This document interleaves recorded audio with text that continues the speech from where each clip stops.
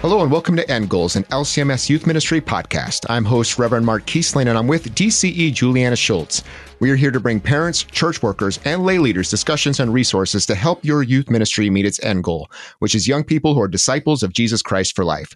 Today, we discuss diversity and inclusivity in youth ministry. We're going to continue our series looking at different contexts for youth ministry. While the gospel of Jesus always stays the same, we know that a congregation's context can change programming, relationship building, and Christian education.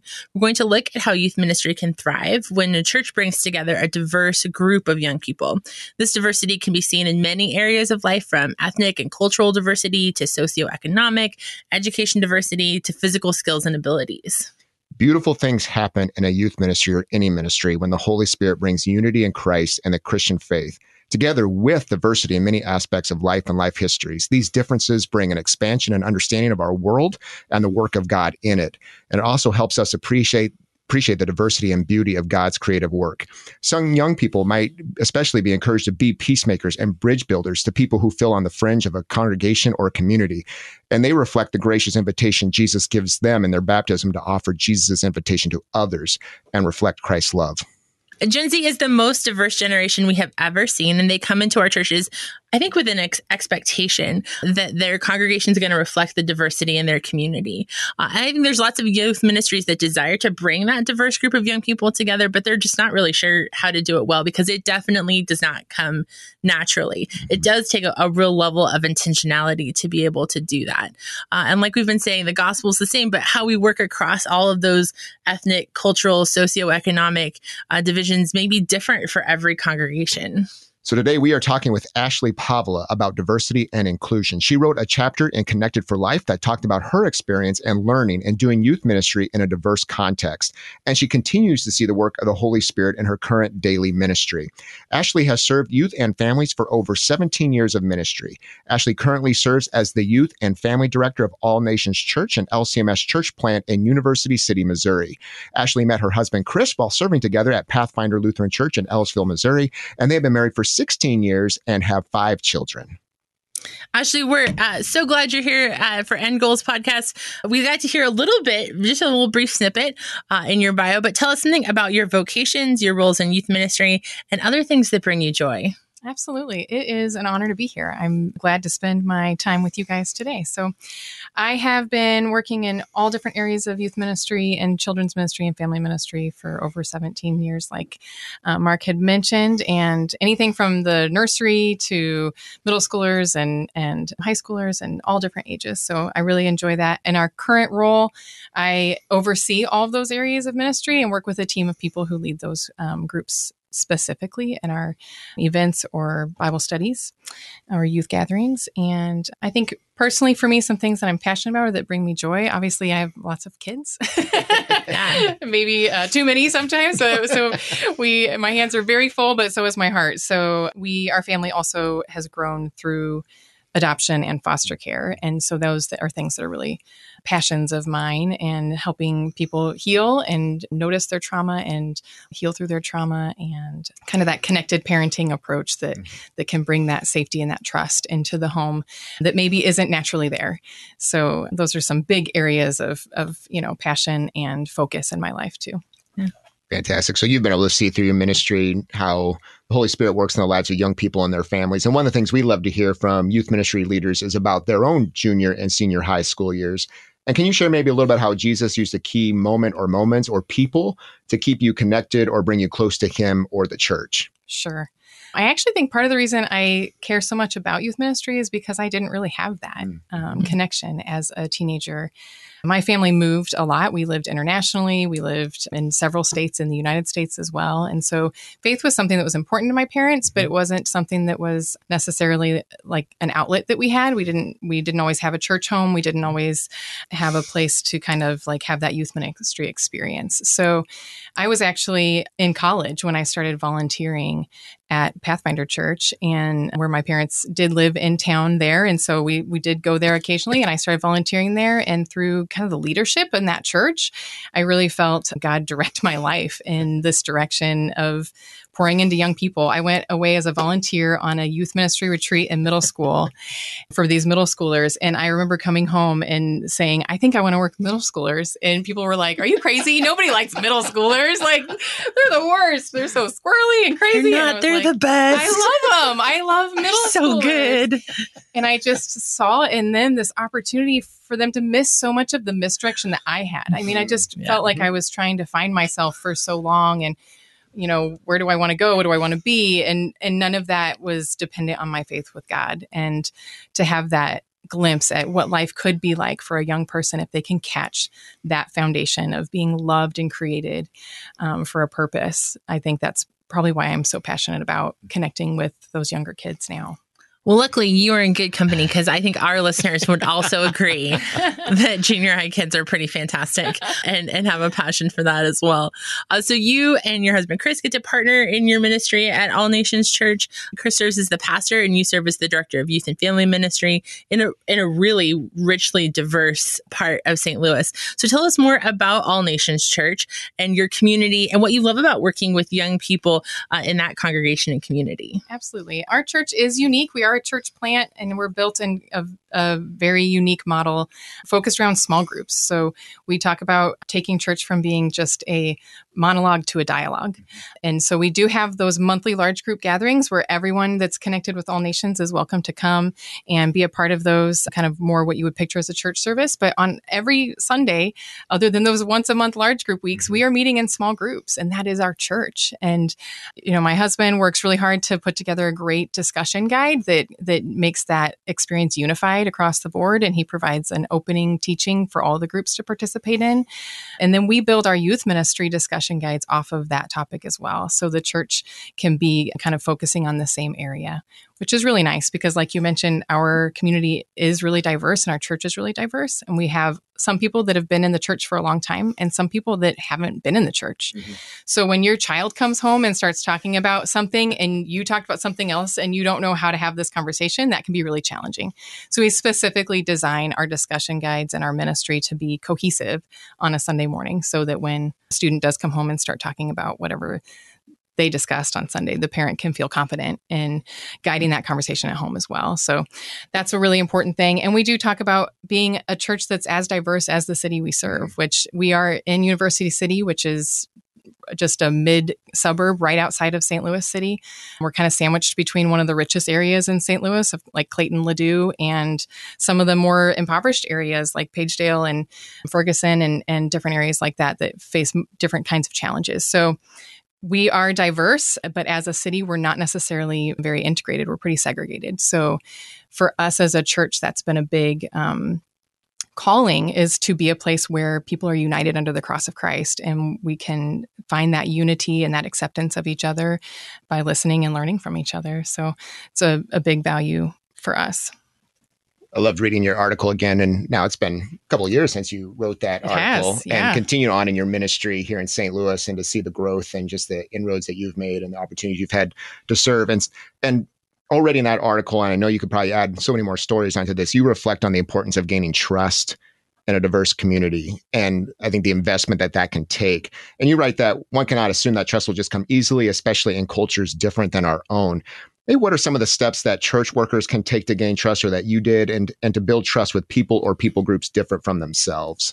Yeah, I think building trust is so important. And I mentioned earlier that our home, grew through adoption and foster care, and that trust isn't always assumed in that kind of a setting. Mm-hmm. And I think that heart that God had put in us as we grew our family that way has translated into our ministry, and that we see the trauma that America has faced, and we have to heal through that. And so it starts with building trust that this is a safe place, that I don't need anything from you. I'm not here to take from you. I'm not here to feel better about myself, that I'm really here because I love you and I want to know more about you and I want to be a supportive person in your life.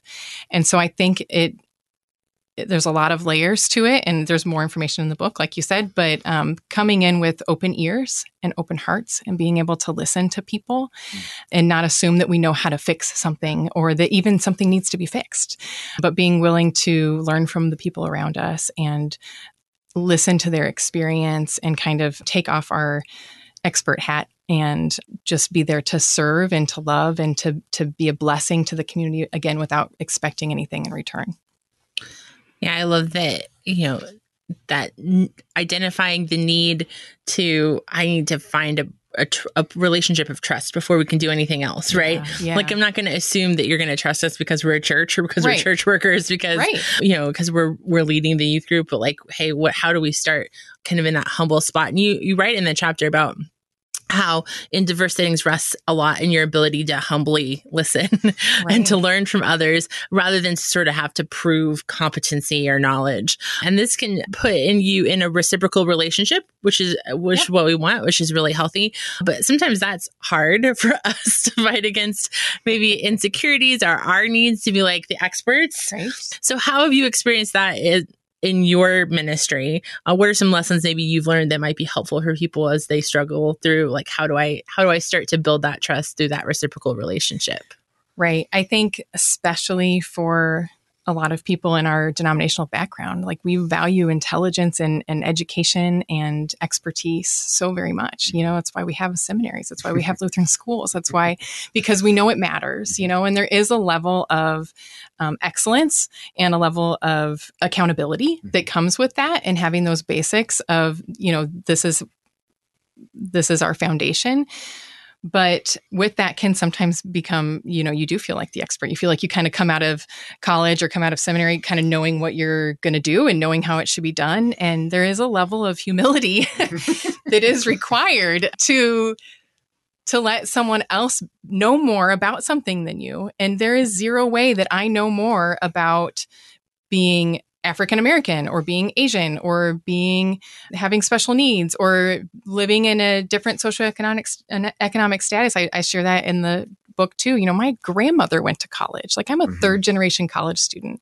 And there are so many people in America who have no one in their family has ever been to college, and so I can't be the expert in something I've never experienced.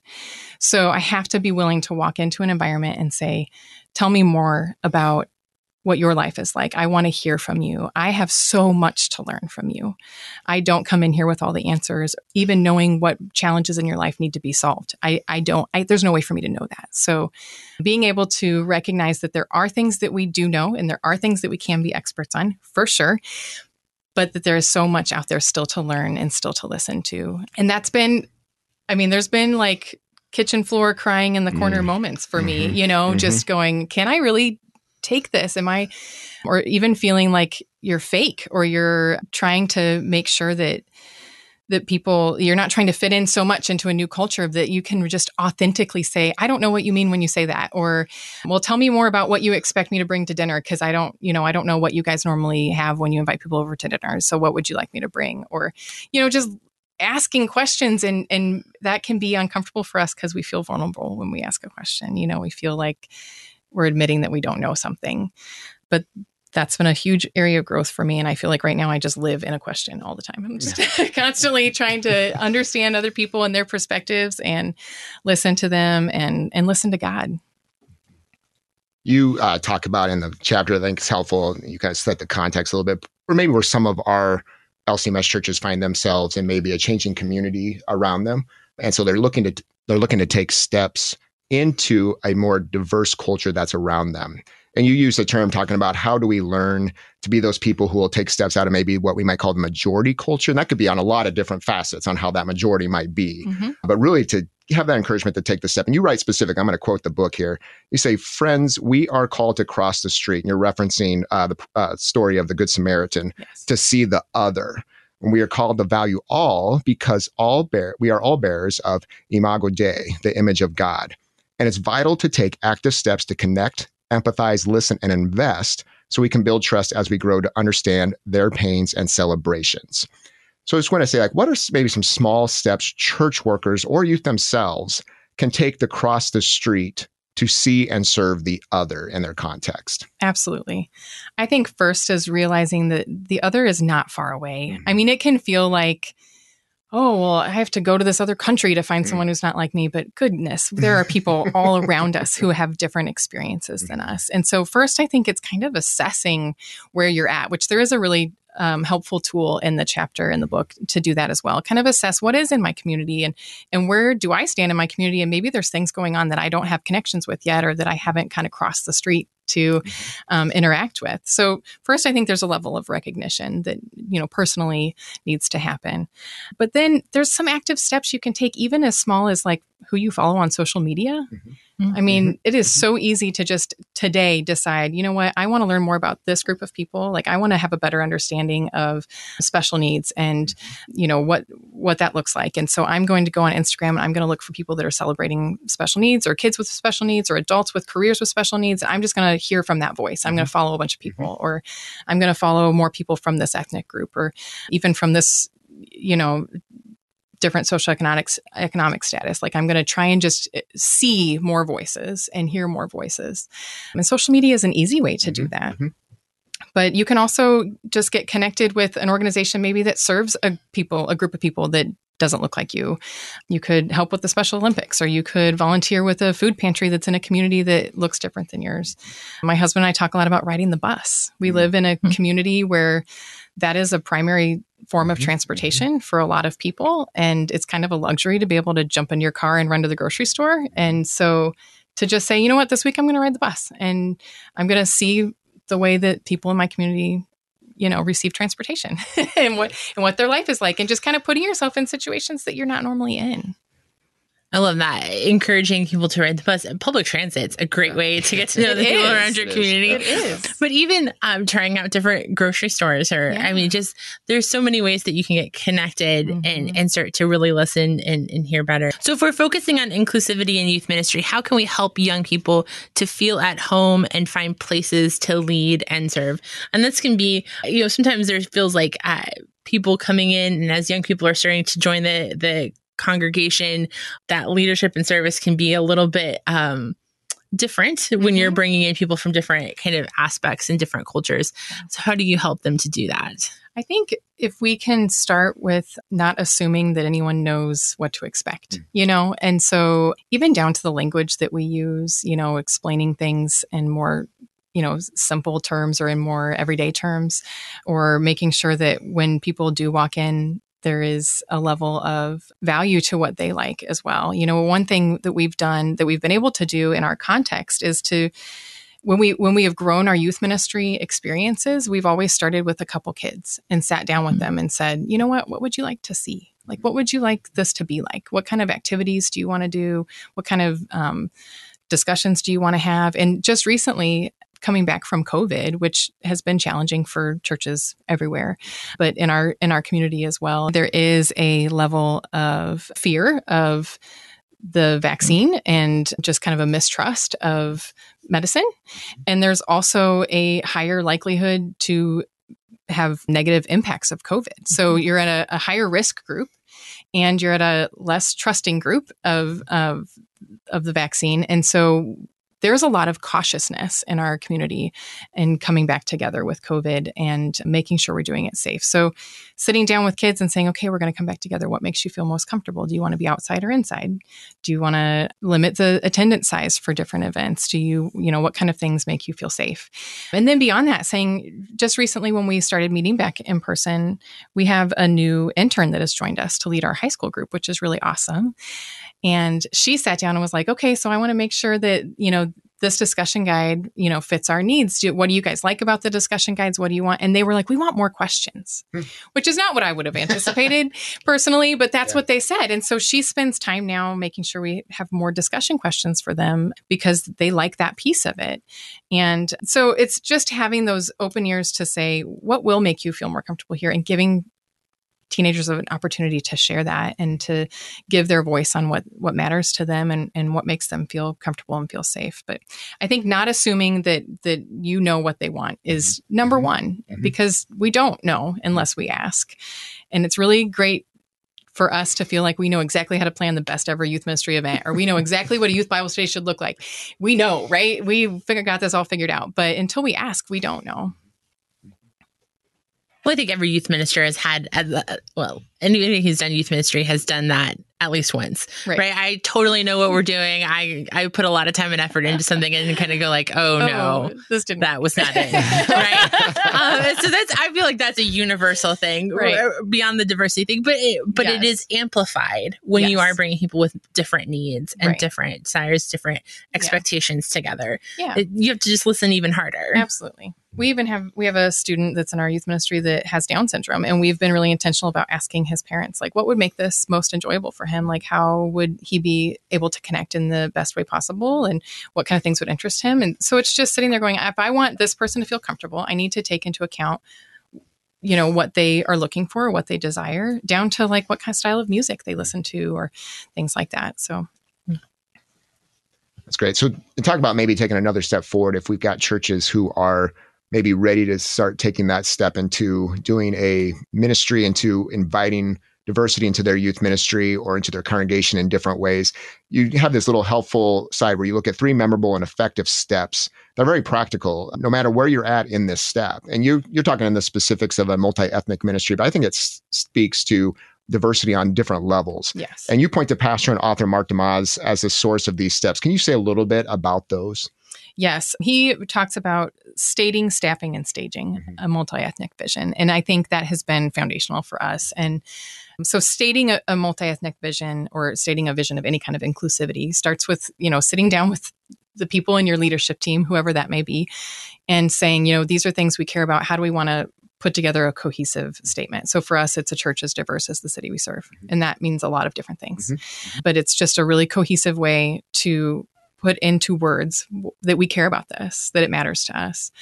And as you start to move toward that, or as you work through that, you're always going to face resistance or people who feel uncomfortable, and it can be helpful to hold that back up and say, you know what, we're a church as diverse as the city we serve. And so that means we might have to lower our own expectations or change what makes us comfortable to make sure other people are comfortable coming in, because it's more important for them to come and feel comfortable than it is for us to be here already and stay comfortable, And so to be able to point back at that vision statement is really helpful.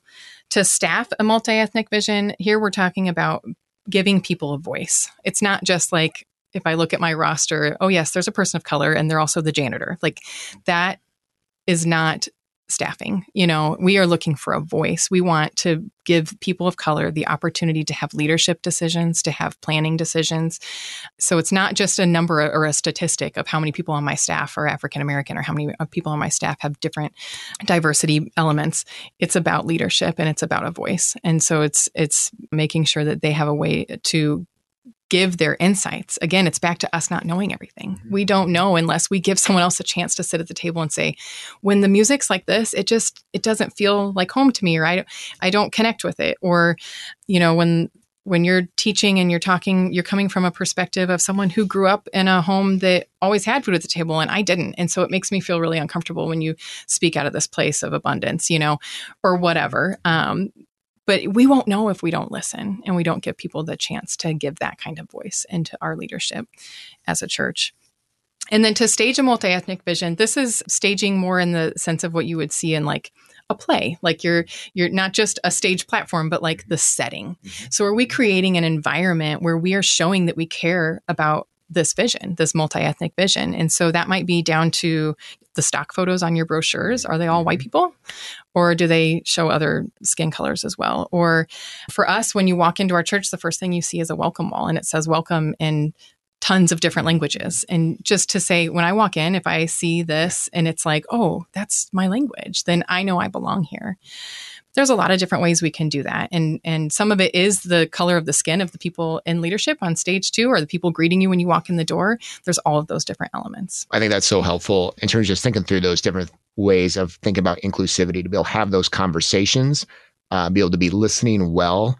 And then I appreciated, the idea of feeling welcome. What would that take to listen well and to be able to know that people have a place at home in the church and with your individual members of your congregation as well? That's a place where trust is there and the love of Christ is known. So great steps, I think, as you're trying to think through those filters and how do you take those next steps into building a ministry that's focused on inclusivity of people in your community. So if people are listening to this, they're saying, hey, I'm seeing my community is getting more diverse. We see the young people in my church are getting more diverse. We want to lean into that. we want to embrace that. We're kind of thinking about how we can do that well. And they've given great steps so far. But maybe what are some things that you want them to try and avoid as they go into that? Sure. That's a great question. I think for us, we have to make sure we remember why this matters. That we are all bearers of the Imago Dei. We are all created in God's image. And if we're doing this purely because we want to look cool or we want to look relevant or we want to up our diversity numbers, then we're not after the right things. We have to truly walk into this because we love all people and we want all people to feel loved in our church and to know the love of God. And if that is our goal, then we come at it from a place of authenticity and a place of truly wanting to learn and not just wanting a token person up on stage to make us look different or trying to make one person speak for an entire people group. You know, that's not fair either to look at one Black person and be like, tell us, what do Black people want at church? You know, that's not it. It's loving the people in your community and loving their uniquenesses and giving them an opportunity to share about that and coming at it in a way where they're welcomed and they're heard and they're seen, but it's not for your own gain. It's for their blessing and our blessing together as the body of Christ.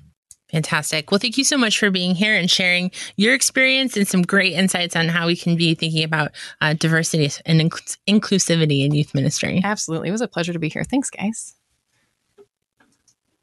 I love Ashley's emphasis on listening and learning. I think that's really true in ministry in so many different ways, but in particular, as you're looking at the diverse people that in your community and in your congregation that you're trying to engage.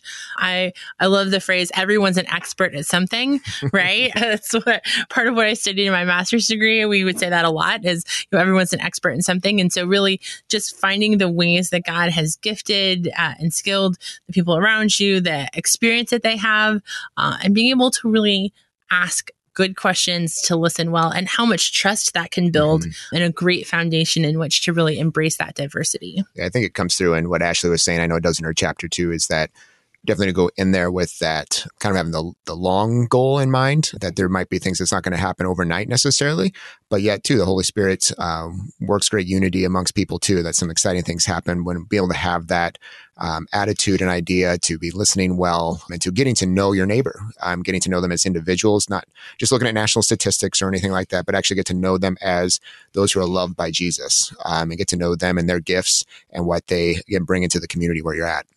Mark, come on. I don't have to just look at statistics. I'm sorry. I have to talk to people. At least look at your local statistics. Right. Statistics really do. I mean, that's what data does. It gives us this 10,000 foot view. And there are things that you can learn. I always love looking at the census data for my neighborhood and the census data around my church. Maybe not everybody's cup of tea, but that only goes so far, right? You can learn a lot of things from that, but you can't learn about your neighbors and those people. And the more that you get to know them and you're willing to hear their voice, I really love this. I should kind of close with that idea of like making sure you're giving them opportunities to lead and make decisions. That is true for your young people. We always want you to be listening well, to listen to their voice, to give them opportunities to speak into ministry, and then to lead and make decisions. But that becomes even more important as you're bringing different groups together, that everyone has that same ability to have be at the table of leadership and be able to kind of speak into what works for everyone together, and not just one group as the experts and the others are constantly being asked to follow. So much to think about. So glad that Ashley was able to be here and to kind of help us think through some of those important issues. But some closing questions for you to consider. How are you listening to the people in your community and learning about them? How can you listen well to young people and give them opportunities to serve and lead? And then how are you setting an example and helping young people to cross the street and meet those who are different than themselves? We will continue to keep you in our prayers as we all do ministry in an ever more diverse culture. We know that our diversity can look a lot of different ways, but that God has given us such rich variety of race, culture, and experience. And may you celebrate the wonderful, diverse ways that God has made you and your community and your congregation. End Goals Podcast is a production of LCMS Youth Ministry and KFUO Radio. To find out more about LCMS Youth Ministry or to find links to resources mentioned, go to kfuo.org/youthministry. Thank you for listening and caring for the young people of our church.